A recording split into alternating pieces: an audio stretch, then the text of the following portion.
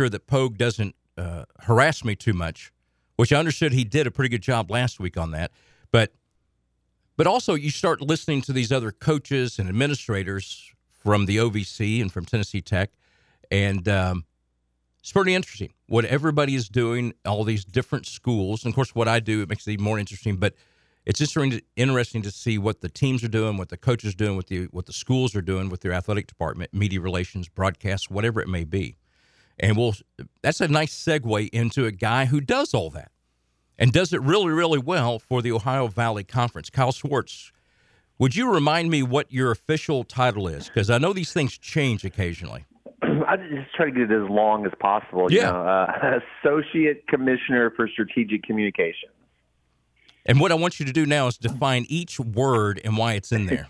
That's exactly right. It's tough, and we do the same thing, right? So, like, the job has so much changed over the years. Mm-hmm. But, communications is a good way to kind of wrap up all the little things that we do and that falls under our plate to help our programs get the word out, right? When I went to my advisor at Trevecca, and I didn't know what I was going to do. I changed my degree multiple times. By the way, I started off in the ministry. I was going to be a minister, and so wisely someone told me that wouldn't be a good job for me.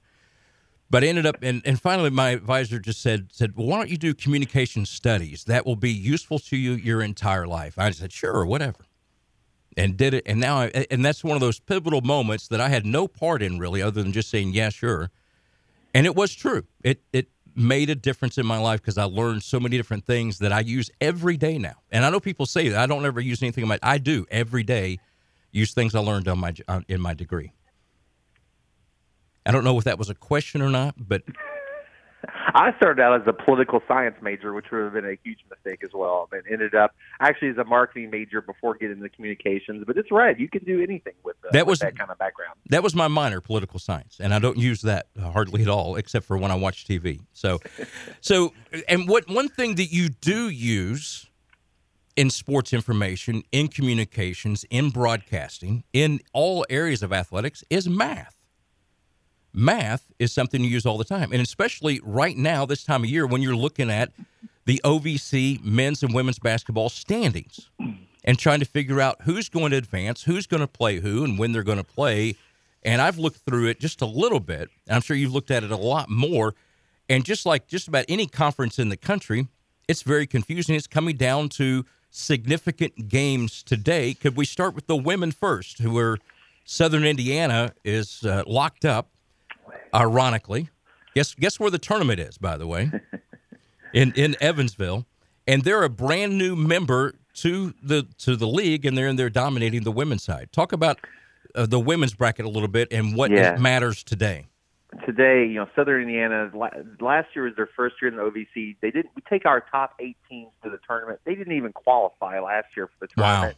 Wow. Their first year in Division I, and that's tough. Moving up. This year, they're 16-1. They have really been by far the best team. So we've known they've been the regular season champions for almost 3 weeks. They're going to be number 1 seed, and they're just waiting to see where everybody else is going to be. So the exciting thing is, people use the word parity, but we really do have a lot of good women's teams. So after them, you have 2 teams with 11 wins, 2 teams with 10 wins, and a team with 9 wins. So we have a lot of movement between 2 and 5, and Tennessee State is playing at UT Martin today, so UT Martin could likely be that 2 seed if they win, or even if they lose.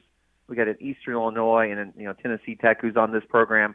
They're right there too, and along with Little Rock. So a couple teams and Tennessee Tech plays Little Rock today. So movement on here and there. So we had all the tiebreakers sort of worked out, but I do know this: like the top 5 seeds are all going to be teams with double-digit conference wins. So I think we're in for a good tournament on the women's side coming up next week in Evansville. I was looking at it just a little bit because we were talking about TSU with Greg Pogue a little bit earlier. But TSU and SEMO are tied. If I'm correct, they're tied for the number 8. And I looked at Tennessee State and I was like, well, oh my, they have to play UT Martin, which is number 2 in the league. And I thought, well, that stinks. Who does SEMO play? And I was like, oh no, they play number 1, Southern Indiana. So so obviously that has a very good chance of going to the tiebreaker. Correctly, and so for TSU, which obviously is the local story, they need to win. They don't win the tiebreaker with SEMO. Okay. So TSU will have to win that game today. So if they don't, then SEMO is going to get that 8th spot. But I'm probably not probably stressful for the teams and the coaches, right? But it is sort of exciting going in for fans or administrators the last day. Like, there's something to play for, which there's something to be said about that. Absolutely. Well, the men's side is less clear. You've got 3 teams here tied at 13-4 and I'm sure there's tiebreakers already in play, but you got Morehead State, UT Martin, and Little Rock, again, another relatively new member to the OVC in there in the top 3. And then then there's a 12-5 Western Illinois right there, and Tennessee State at 10-7. And again, everybody looks really, really good, especially in the upper half of that bracket. Well, Morehead State was sort of rolling for a while, and then they lost 3 games in a row and kind of came back to the whole group. So I did some research yesterday, as a good communications person would do. 3 times in the history of the 76-year history of the OVC has there been a 3-way tie for the champion. So ironically, Morehead State has been involved every time that's happened, and if it happens today, they'll be involved. I would say all 3 of those teams are probably favored to win their games. I think the toughest is TSU against Martin, really. I think Morehead and Little Rock are going to win. If they all win out, for the fans listening, the tiebreaker, you take everybody in the tie's record against everybody, and then you see who has the best record. And Little Rock is in control of their own destiny. So if Little Rock wins, they're going to be the 1 seed. UT Martin would be the 2, and Morehead would be the 3.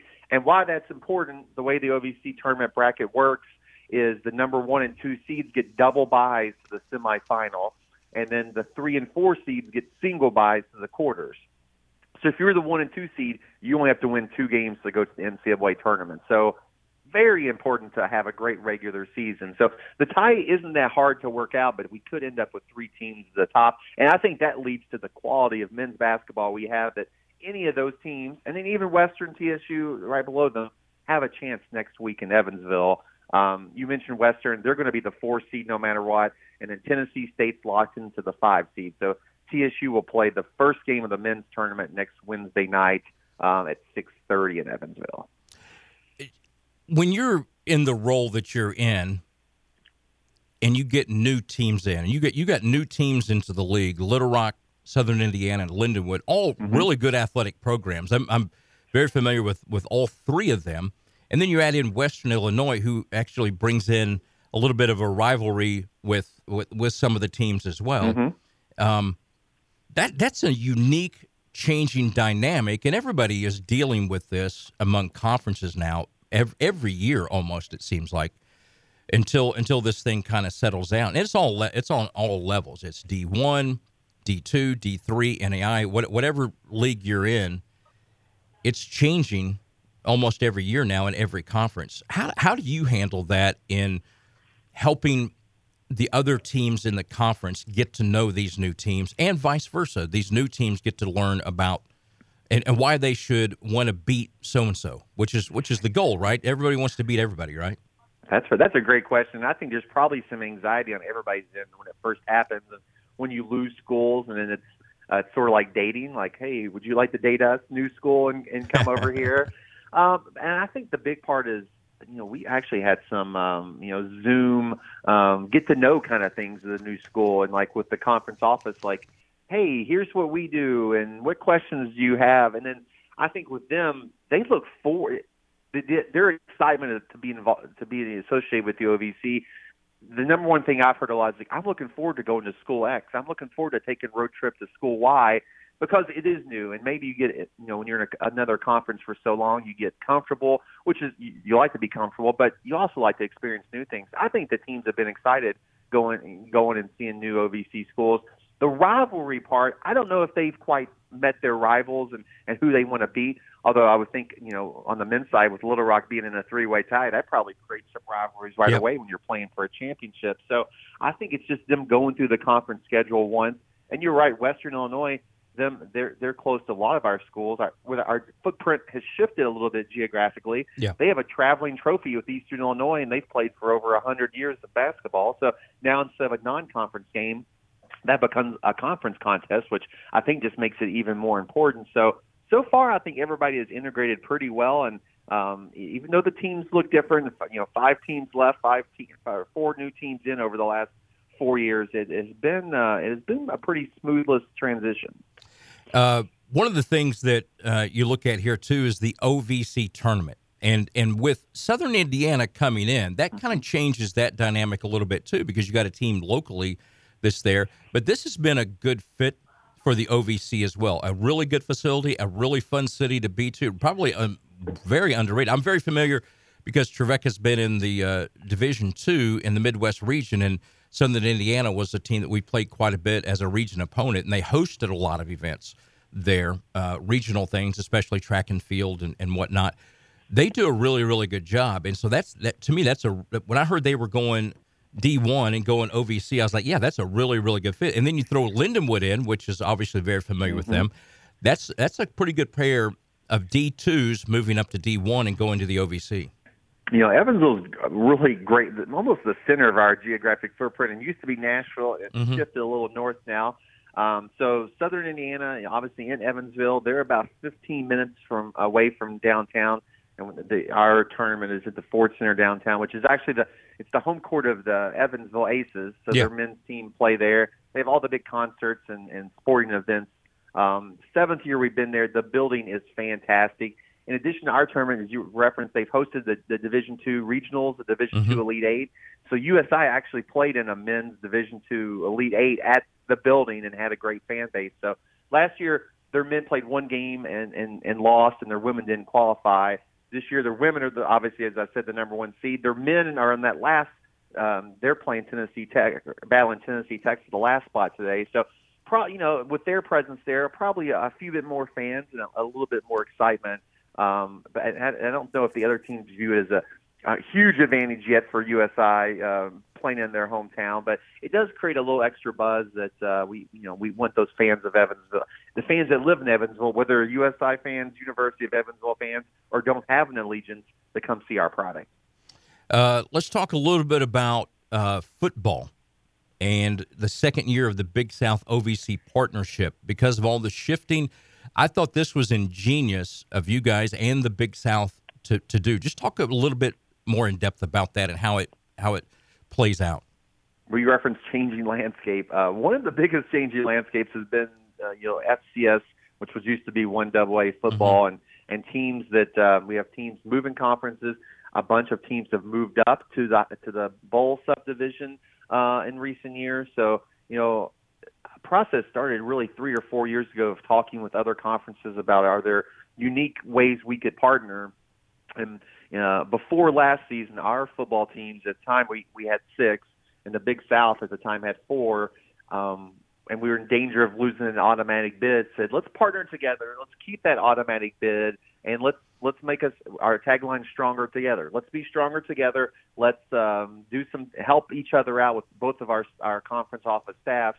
And so last year we had a conference of 10 members strong, which really finding games is tough, especially finding home games. You could go buy games where people are paying you to come, for them to beat you down. But it's hard to get home games. So it's funny, even though we played the 1 year, we added Western Illinois, 2 of the schools that were with the Big South left. So next year we have 9 teams, which actually is a great number for scheduling. You have 9 teams, you play 8 conference games, and it's really strengthened what our teams are. So even though the dynamic of our association has changed a little bit from year 1 to year 2, having 9 teams together to have a full conference schedule, and it's very geographically together. We do have Gardner-Webb and Charleston Southern from the Big South, but that's not like we're having teams on the West Coast. So it really helps our teams some planning and just everything they need to do to have a successful season. Well, Kyle, it's always good to talk to you, and apparently Greg is always scheduling. When I'm in here, he's scheduling you as the guest. I don't know which of us should be more offended. Maybe equal offended, but it's always good to talk to you, Greg. Appreciate it. All right, thank you. That's Kyle Schwartz with the OVC. A lot of good stuff happening for them. Go to ovc.com to check out everything that's going on with the basketball tournament, with the OVC championships up in Evansville, and then also into their spring sports, which are going full bore right now. When we